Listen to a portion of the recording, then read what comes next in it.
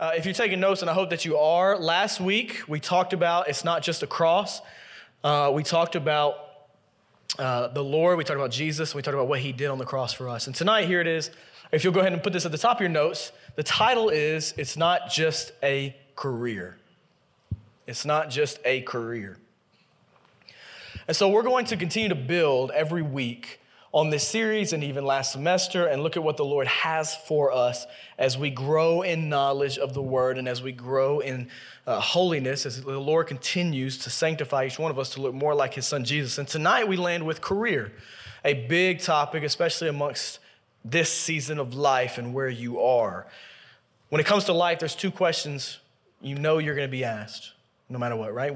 When you're in college, when you're in that season, or when you're figuring things out, everybody asks you the question, what are you majoring in? Has anybody been asked that lately, right? Especially Christmas, right? Your parents, your extended family, they forget what you're studying, right? They got to ask you 40 times, what's your degree again? What are you doing? And then you're like, I'm a graphic designer, and then et cetera, et cetera. And so you get asked all the time, what are you majoring in? Well, here's how it is when you get out of college. When you're 25, when you're 26, when you're not in school, there's a question you know you're going to get asked for the rest of your life.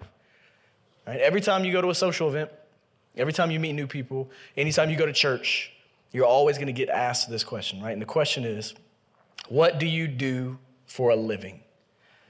What do you do for a living, right? You hear that question asked. Like, that's the question we get asked for the rest of our lives. It's one of the first questions, right? Hey, how are you? My name's Daniel. Cool. What do you do for a living? It's so natural, isn't it? Like, you've just heard it. Like, it's our culture, especially in America. What do you do for a living? What's your job? What's your career? So it's no wonder that for us, when we're 18 to 25 years old, we're so stressed when it comes to picking a career because we know we're going to be asked about it for the next 50 or 60 years. And so we want to get it right. We don't want to pick a wrong career. We don't want to pick a wrong job. We want to get it right, especially when we explain to people why we're doing it. So that means for the rest of your life, once you get out of college or once you start working full time, at the minimum, you're going to be doing 40 hours a week, right? Normally, each one of us is going to be putting 40 hours towards a job. Maybe you do part-time, maybe you're 29 hours, maybe 15 hours, whatever it is. But if you, for however long, are working 40 hours towards a job in that next season of life, right? And you do that for a year, that's 2,080 hours a year, okay? So that means in 365 days, your job, your career, you're going to put over 2,000 hours towards that job, which is a fourth of the year, right? That is a fourth of your year. So you got to sleep. That's a fourth. You got to work. That's a fourth. So half of your life going forward each year is going to be work and sleep. So that means, right, it's important to sleep well, number one. Amen. Anybody deep sleepers? Hallelujah. Good for you, not me. Light sleeper. I sleep with a fan. When it turns off, I wake up immediately. It's a miserable life, right? You got to sleep well. It's a fourth of your life, a fourth of your year. Well, you need to get your job and your career right because it's a fourth of your year. So 2,000 hours. So when you get asked the question, Elijah, what do you do for a living? Remember something. And I wrote this down in my notes.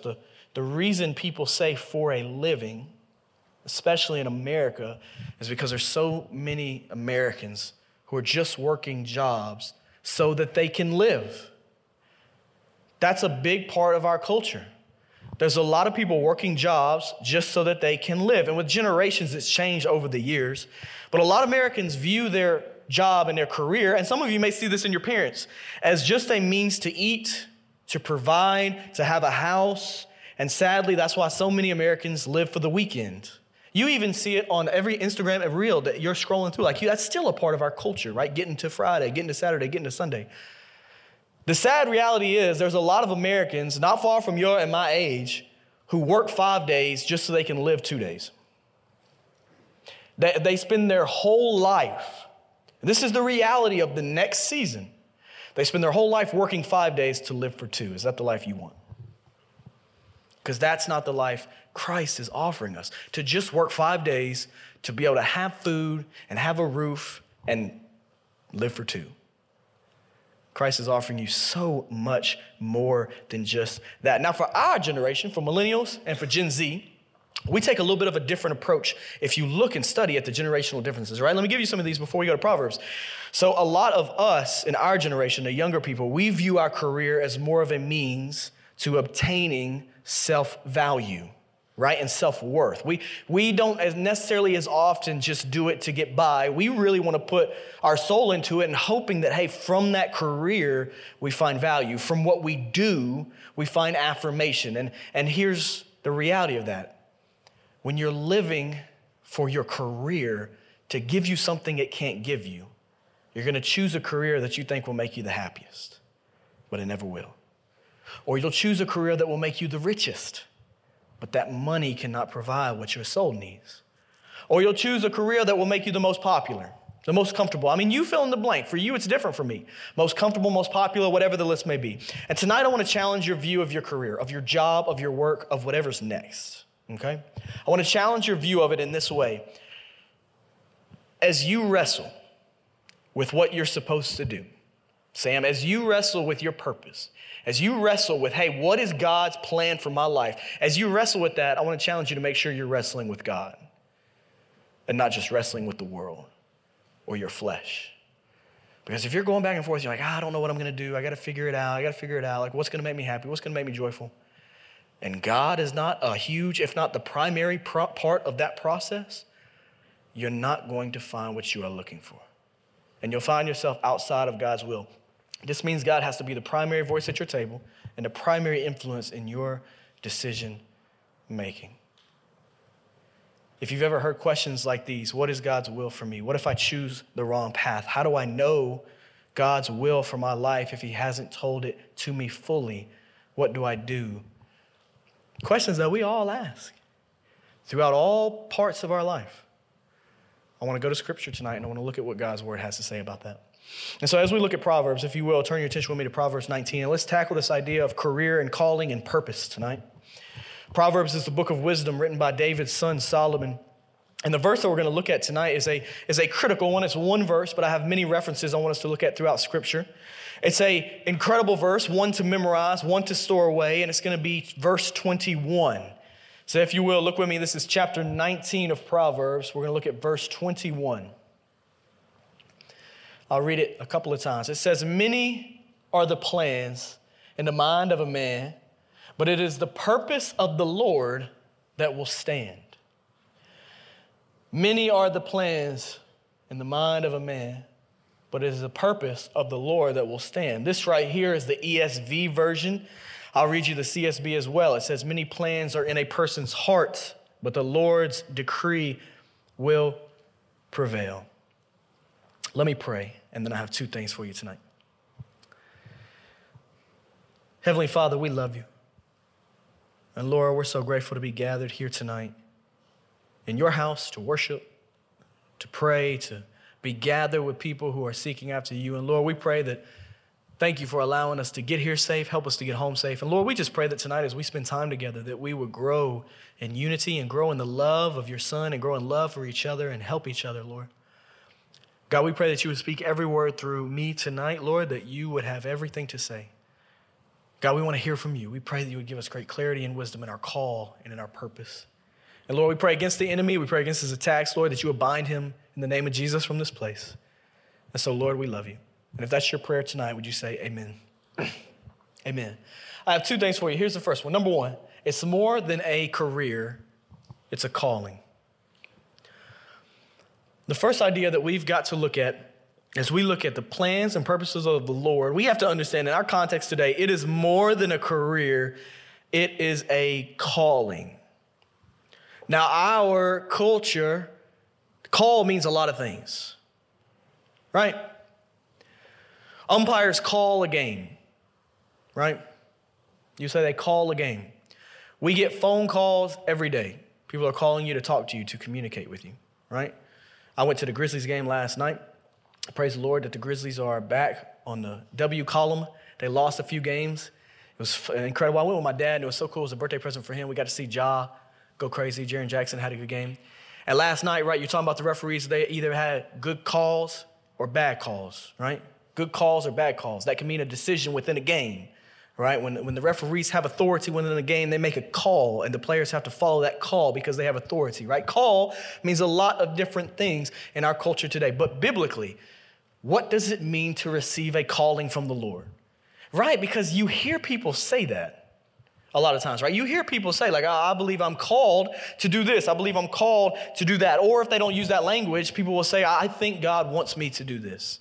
Or I'm thinking God is leading me this way, or God is pushing me that way. What does that really mean? And if you asked a lot of Christians right now on the spot what it means to define a call from the Lord, a lot of us would have a hard time really defining biblically what it means to receive a call. So first I want to take you to Hebrews, and I want to show you that we have the same commands. And the commands, you can write this down. You know this. The commands that we have from the Lord are to love the Lord our God. There's many of them. I'm just giving you a couple. To love the Lord our God. Jesus told us to love our neighbor. Ultimately, we have the Great Commission found in Matthew 28. Jesus tells us to go, therefore, and make disciples, baptizing them in the name of the Father, Son, and Holy Spirit, teaching them to observe all that I have commanded, and lo, behold, I am with you always, even to the end of the age. We have the Great Commission, right? So Bellevue statement, love God, love people, share Jesus, make disciples. All of us have that command, but how we do that is unique to each one of us in this room, because your career is probably going to be different than my career. And Hebrews, I love these verses in Hebrews chapter 13. This will be on the screen, verses 20 to 21. It says this, the author of Hebrews says, now may the God of peace, who brought again from the dead our Lord Jesus, the great shepherd of the sheep, through the blood of the everlasting covenant, verse 21, equip you with everything good to do his will, working in us what is pleasing in his sight through Jesus Christ, to whom be glory forever and ever. And all God's people said, amen. An incredible verse of scripture. Now, I love verse 21. Because the purposes of the Lord are to equip, right, us with everything good that we need to do whose will? Okay, thank you, a couple people. Man, listen, it's okay to make noise in church, amen? I know he's still getting it right, but he's equipping us to do whose will? God's will, his will, working in us that which is pleasing in his sight through Jesus Christ, who gets the glory. And then in terms of an overall call and command for our lives, Jesus makes it very clear, right? In Luke chapter 9, Jesus says, and it's a big, for it's not about me. He says in Luke 9, verse 23, if anyone wants to come after me, let him deny himself and take up his cross daily and follow me, right? Jesus makes it clear. We know this. Now take the series that we have and let's connect last week and this week, right? So last week we talked about the cross. We talked about what Jesus did on the cross, that he paid the greatest penalty. It brings the greatest intimacy. And through it, we have the greatest victory, right? Amen. Now, take that, and you and me got to carry our cross, right? If we've been crucified with Christ, we have to carry our cross. So now take that to your career. In the next few weeks, we're going to look at other aspects of your life. That means as you choose your career, we must deny ourselves and take up our cross daily and follow Christ. Have you ever thought about it in that way?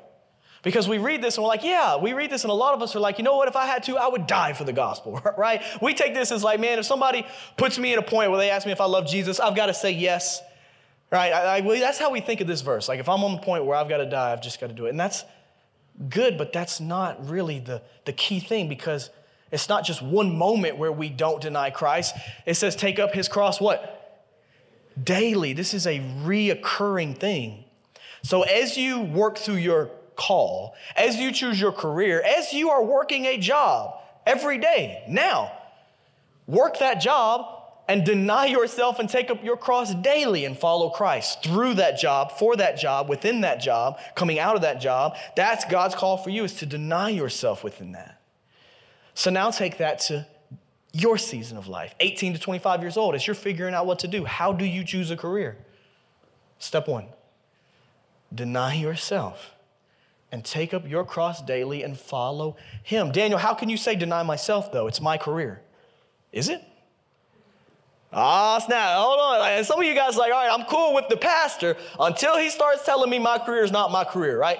We're all good with sermons until the pastor says your time's not your time. Your money's not your money. Your car's not your car, right? Like we're good with preachers until that happens. When that happens, we're like, all right, I'm done with this dude. Let me go somewhere else. But is it your career? Like, does that career belong to you? And that's the whole idea we have to go back to with this series. Like, is your life yours? Or does it belong to a higher power? Does it belong to your creator who loves you and designed you? Because if your body and your life and your soul belongs in the right hand of the Father, then your career is not really your career. Like we're going to talk about interests and passions and joy and all those things too. I don't believe God calls us to just work jobs we hate. I don't believe that you can make an argument scripturally that God's going to make you do something that you just absolutely hate, especially if it's not bringing him glory.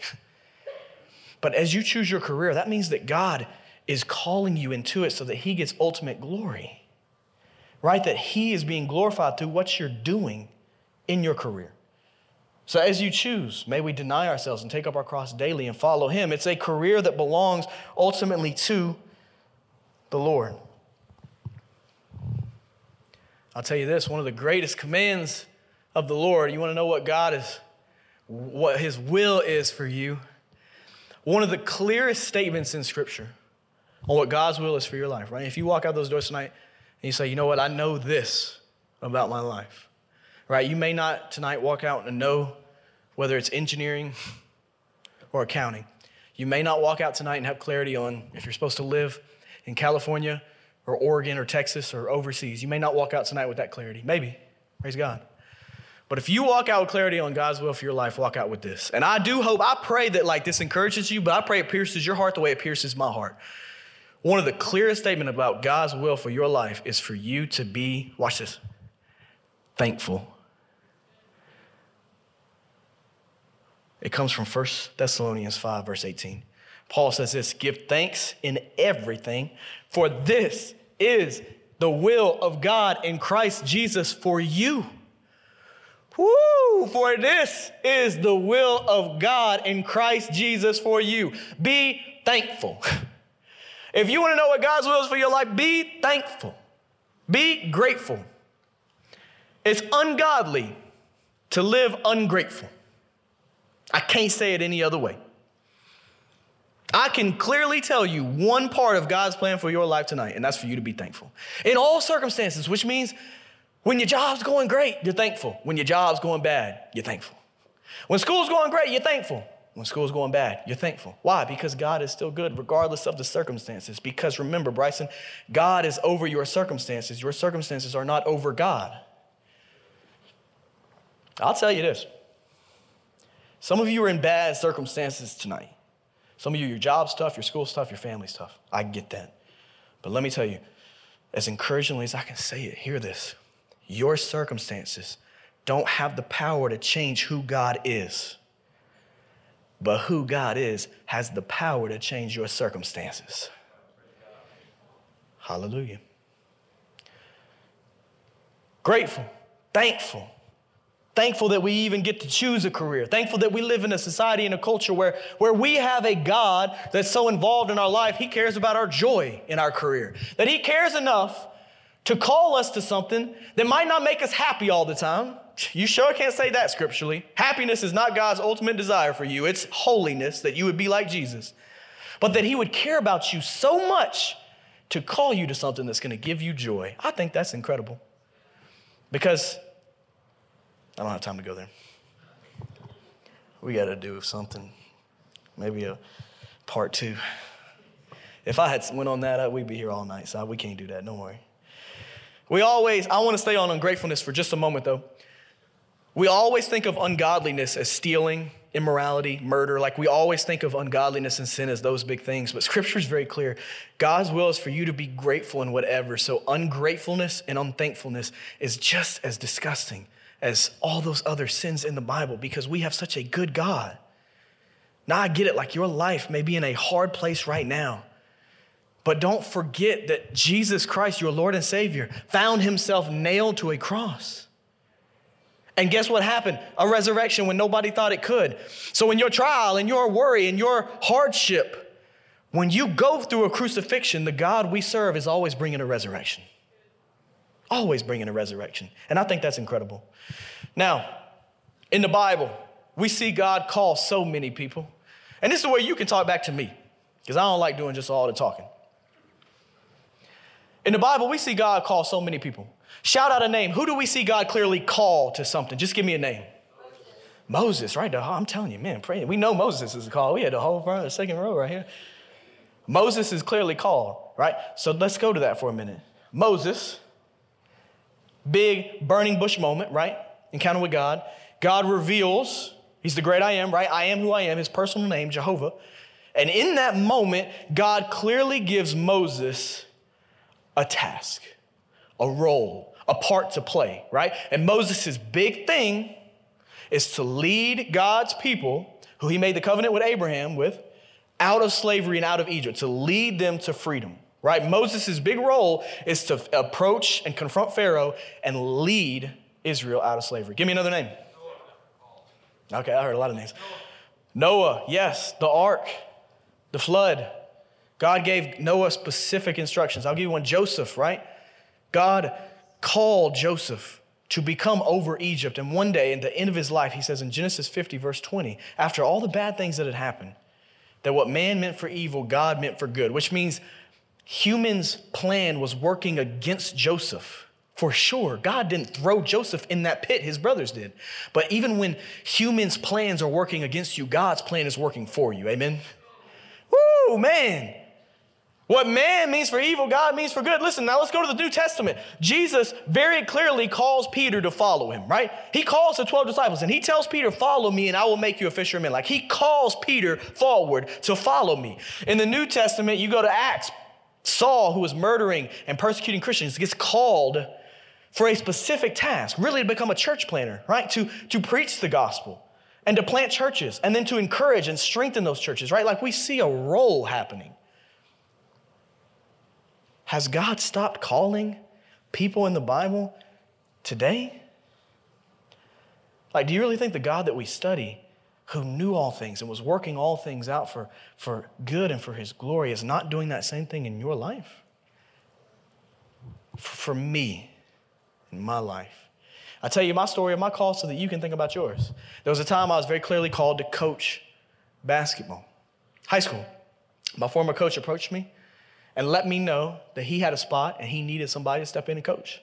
I was 18 years old and he gave me an opportunity to be a part of something bigger than myself. And I wanted it. I wanted to jump in. I wanted to coach. I wanted to be a part of it. And immediately, the first morning practice I went to at 7:15 in the morning before school, I found myself immediately building relationships with those players. Some of them are here tonight at the View, right? Like immediately started building relationships with them. Just immediately, like it was natural. It was like, man, I hit it off with these guys. Like I connect with them. Like we hang out. Like this is cool. I like this. Like he revealed to me a call. And then years later, that call lasted for 5 years. I had no idea I was going to be in ministry, no idea I was going to be a pastor. I have no idea what is next. And I love it. But for those 5 years, I was called to be a coach. What is he calling you to? I want to give you two things to help you. Whenever God calls, he always gives two things. You evaluate your life and see if you see him. Whenever he calls, you write this down. He's going to give you new information,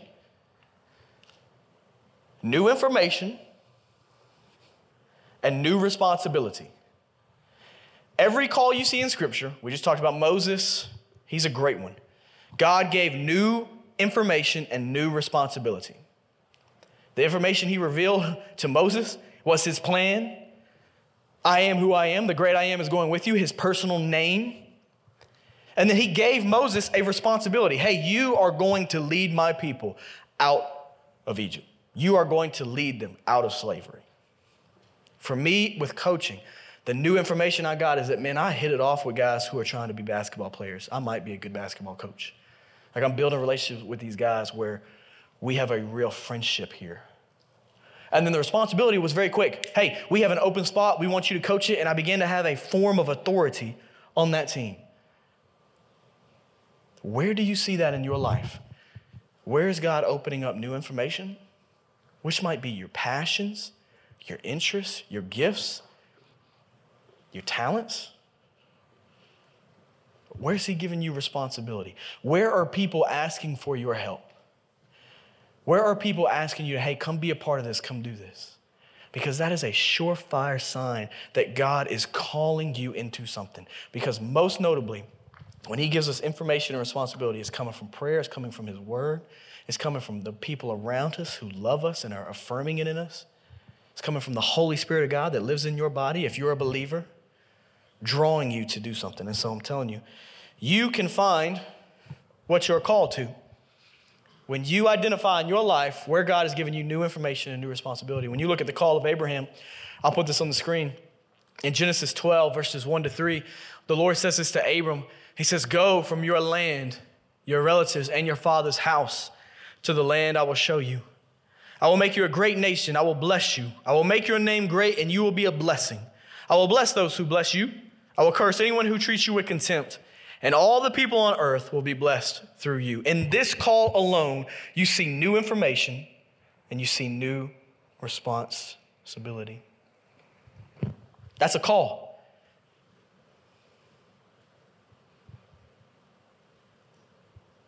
Do you have anything like that? Right? Like you're trying to pick a degree, you're trying to pick a job. Has God given you anything you're passionate about?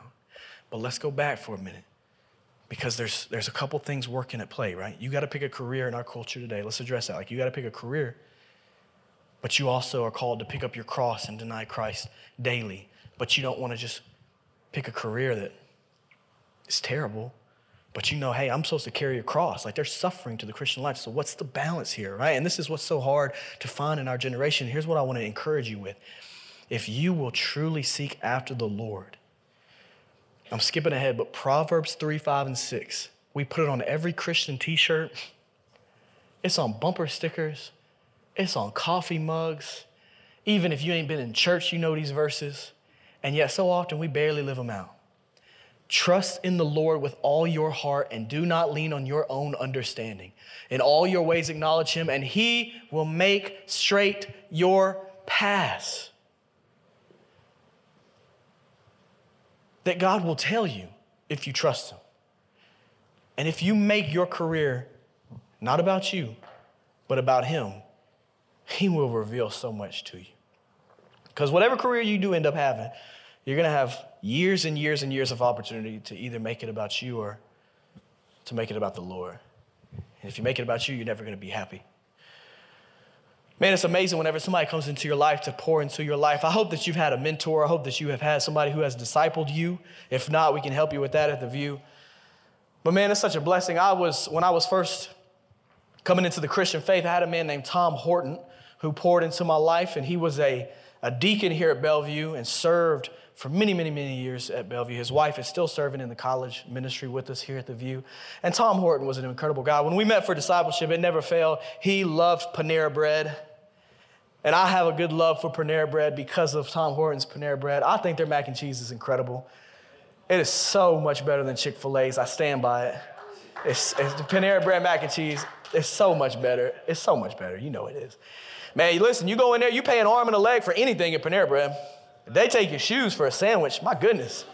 They take your shoes for a sandwich. It's crazy, but man, I'll tell you what, you can't argue with it. It's good. And you're still hungry afterwards, but it's good. I mean, you sat down in a nice environment, you got the cup, you know. Man, you paid your shoes. We'd always go to Panera Bread, man. We'd be inside Panera Bread. He'd have his Bible, notebook. He'd have his prayer cards. He'd bring what he prayed for me last week, the next week, to ask me about it, right? Like, that's intentional. How many times are we like, oh, how can I pray for you? And then we never pray for that person. You know, he'd bring an index card of how he prayed about it, you know. He's like, hey, I want you to know, you told me to pray for this, but I prayed actually a little bit extra for it. And I'm like, he's like, hope that's okay. I'm like, keep praying extra. You know, like, believe me, I need it. I'm trying to figure this Christian thing out. He's a godly man. He would always just like use what he did for a living to bless people. Like, I hope that you guys know, you know, if you're here at Bellevue, I hope you know members of the church who are godly, and I hope that you know people in your church that are godly, because he worked in the secular world, and he used his career, he used his money, he used his finances, he used his resources to bless people. And he always, every year, would encourage me and Hannah, him and his wife, and they would give us a gift card. And Mr. Tom, listen, he was smooth with it. He shopped at Joseph A. Bank, amen? Now, that's an expensive store. I don't shop at Joseph A. Bank. I walk in and they tell me, sir, you're in the wrong store. Right? Like, I walk in looking like this, and they're like, do you know what a tie is, sir? We've probably never seen one, right? He's a smooth roller. And he always give me gift cards to Joseph A. Banks to take care of me. Because in ministry, listen, in church, you got to dress up nice sometimes. And when I started in ministry, I had like 2 button-downs, and they were mediums. Look, I can't wear mediums now. I wasn't wearing mediums then, amen? I wasn't. He always give me Joseph A. Bank gift cards. And Mr. Tom, he passed away back in the spring. And he lived an incredible life, impacted so many people. I had the chance to speak at his funeral. And it was just really, really incredible to honor him and see how many people were there that he had impacted through his career, through his finances, through how God had blessed him and had given him gifts in the business world. And it was really incredible. So me and my wife the other day, we were going to, big man's getting married back there. Dakota, how many days away are you from getting married? 39 days away. Amen. Hallelujah. We'll make some noise for that. Amen. Him and Skylar are getting married. Did you say 39? I didn't even hear it. 39? That was my bus number in elementary school. Y'all didn't ask for that, but bus 39. I'll have that bus at the wedding. What was her name? What was the bus driver's name? She was weird. What was her name, Mom? I can't remember. Miss Norman. That's what it was. She was an awful bus driver. I hope she's not here. That'd be weird if she was anyway. She's not in college. 39 days till Dakota's wedding. And I had to go get a suit. I was the last one, I think, in the party to get my suit. But I got it. I got it. And so excited for Big Man. And we get up there, and I got to pay for this suit. And Hannah goes in her bag, and she pulls out 2 gift cards. And I'm looking at the gift cards, and I'm like, man, where'd she find these Joseph A. Bank gift cards? And it hits me. Mr. Tom always gave me Joseph A. Bank gift cards. And we don't really know how much is on the gift cards, so the guy behind the counter who's wearing a bow tie, much fancier than me, scans both gift cards into the system. And he looks at us and he's like, well, that'll cover it. I'll pay for the whole suit. And you can ask my wife. I just kind of stood there and had this moment of like, wow. Tom Horton has been off this earth, has been gone for almost a year. And still, because of the way he chose to live his life and use his finances and use his career, he's going to have an impact at Dakota's wedding day. Like when I marry Dakota, because I'm doing their wedding, I get to stand up there in a suit that Tom Horton paid for me. And I just had this moment of like, wow, how incredible is it that Tom Horton, and not for his glory, but how the Lord used Tom Horton has a role in Dakota's wedding because of how he used his life. Some of you say, well, that's great for Tom Horton. What does that mean for me? Well, how are you going to use your career one day? Because listen, if you use it for you, and use it for your name, and use it for your comfort, and use it for your legacy, like, it won't last. You don't know your great-great-grandfather's name. Most of us in this room don't even know our great-grandparents' names. That means your great-grandkids probably won't know your name. But for 2,000 years, you know the name we're all worshiping tonight? It don't matter if your great-grandkids know your name, but you better make sure they know Jesus' name. So how do you want to use your career? What legacy do you want to have? One that says Daniel Harris? Or your name, insert there? Or the name that will last for all eternity? How you use your career, your finances, and your calling are going to come down to that. Now, I got one more thing to give you. Number 2. Even a portion of God's will calls for your full faith. We're going to go back to all those accounts we just mentioned in Scripture. Even a portion of God's will calls for your full faith, right? Our verse tonight, many plans are in the mind of a person or in the heart of a person, but it's ultimately the Lord's decree that will prevail, the Lord's will that will prevail. Now, when it comes to God's will for our lives, most times we only have a portion of it. We only have a part of God's will. And this is incredible how the Lord does this, because if you think about it, God often doesn't give the full picture. If he did, we wouldn't have to have much faith, right? He gives it in small, small increments. He reveals portions of his will one at a time in our life.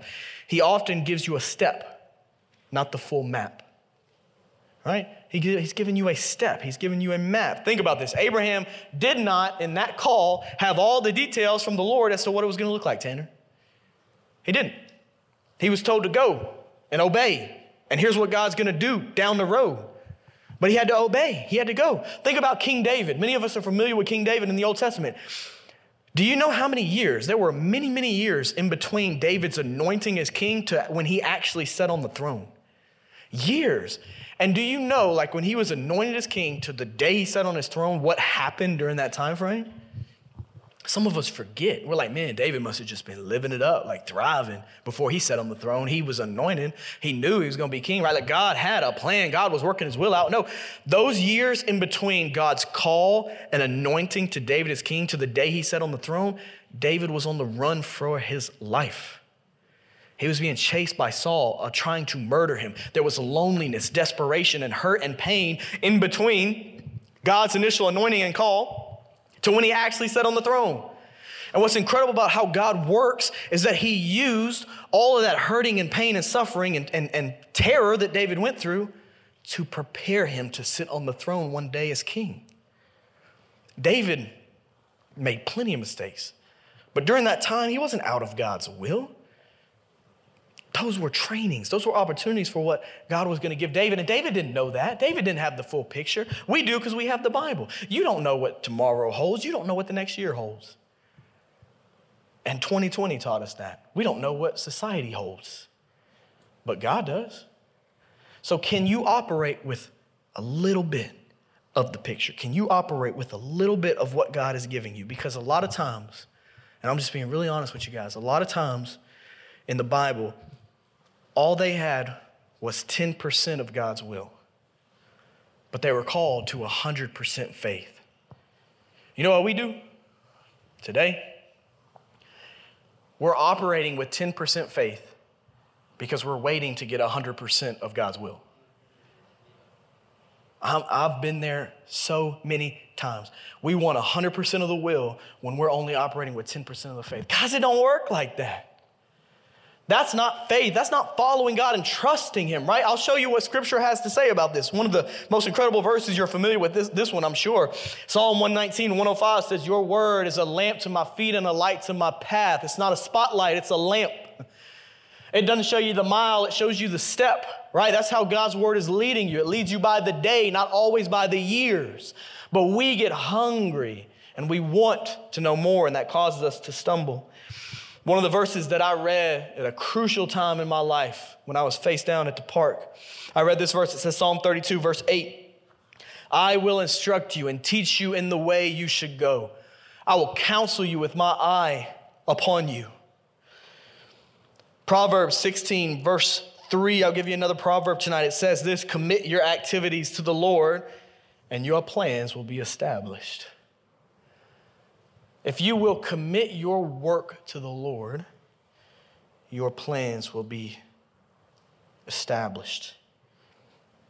And I got to give you guys one more verse from Joshua. It says Joshua 1, verse 8. It says, this book of the law shall not depart from your mouth, but you shall meditate on it day and night, so that you may be careful to do according to all that is written in it. For then you will make your way prosperous, and then you will have good success. So my question to you tonight, can you operate in faith if you only have a part of the picture?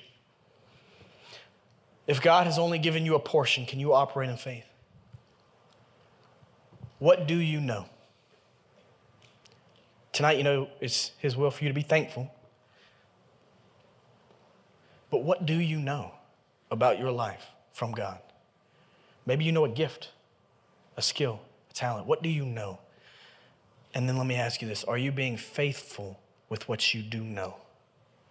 Because he who is not faithful with little is not going to be faithful with much.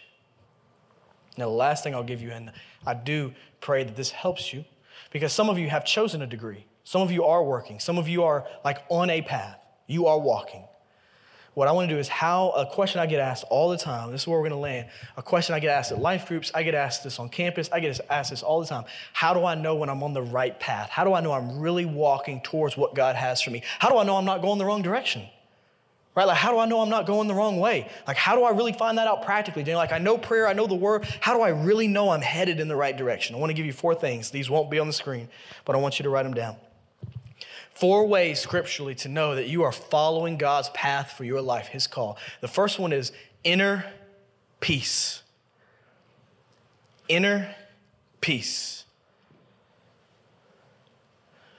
We have to remember that as believers, we have God's Spirit living inside our bodies.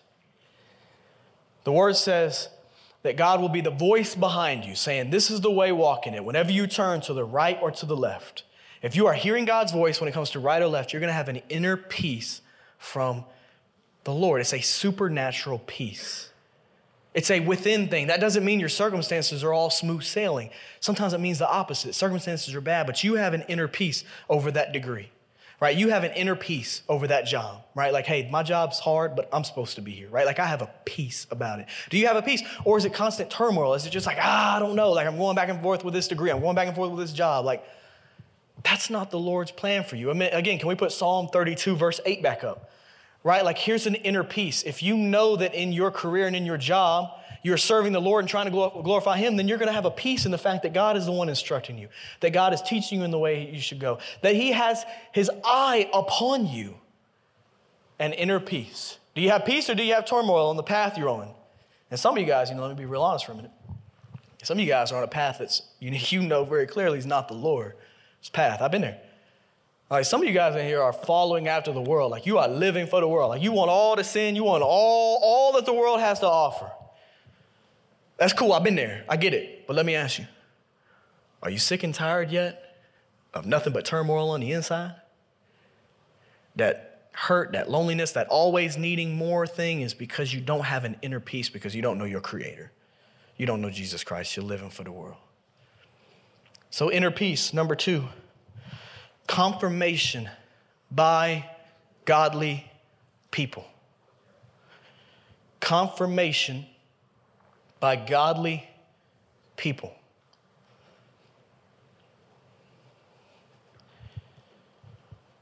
When I first voiced that I think I might be called to preach the gospel, like as a preacher, right? Like as a public communicator, right? When I first voiced that, if people around me were like, hey man,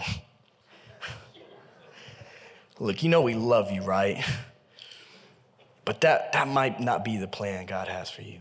And it was coming from godly people, I would have considered it, honestly. I would have been like, oh, maybe I'm, chasing after something wrong, So like, if you're going into engineering, if you're going into ministry, if you're going into graphic design, if you're going to be a doctor, whatever it is, you fill in the blank. Like, do other people who are godly confirm you in that? Like, man, I could really see you thriving.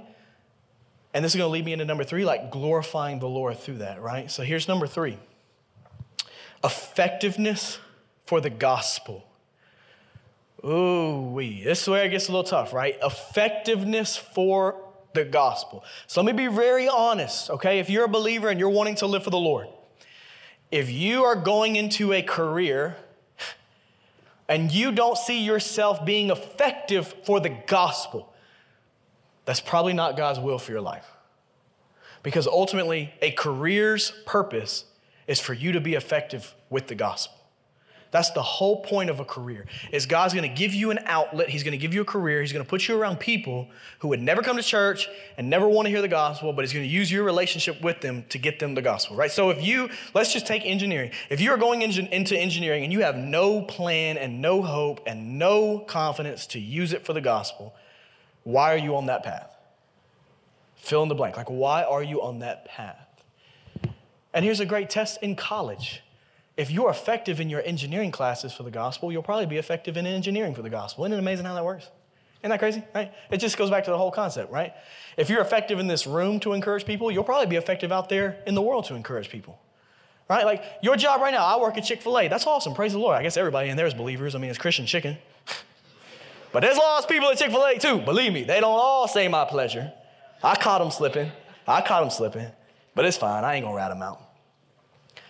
If you work at Chick-fil-A right now and you don't see yourself being effective for the gospel, I'm not going to beat you up. I don't feel effective like for the gospel when I was coaching every single day. Like, it's hard out there. But do you see any layer, any level at Chick-fil-A or Home Depot or wherever you're working right now for the gospel? Is there any effectiveness, right? And that might be building a lost relationship with somebody that's not a believer. Just getting to know them, like building a relationship with them. Like, if you're seeing effectiveness for the gospel there, trust that one day God's going to use you in your career down the road. But if you're not seeking after that at Chick-fil-A, why would you seek after it at an engineering job? That's just the whole mantra. That's the whole idea that Christ is trying to get us to get. That what you do today is setting you up for tomorrow, right? Effectiveness for the gospel. And then number 4, the last one I'll give you. Joy. Joy.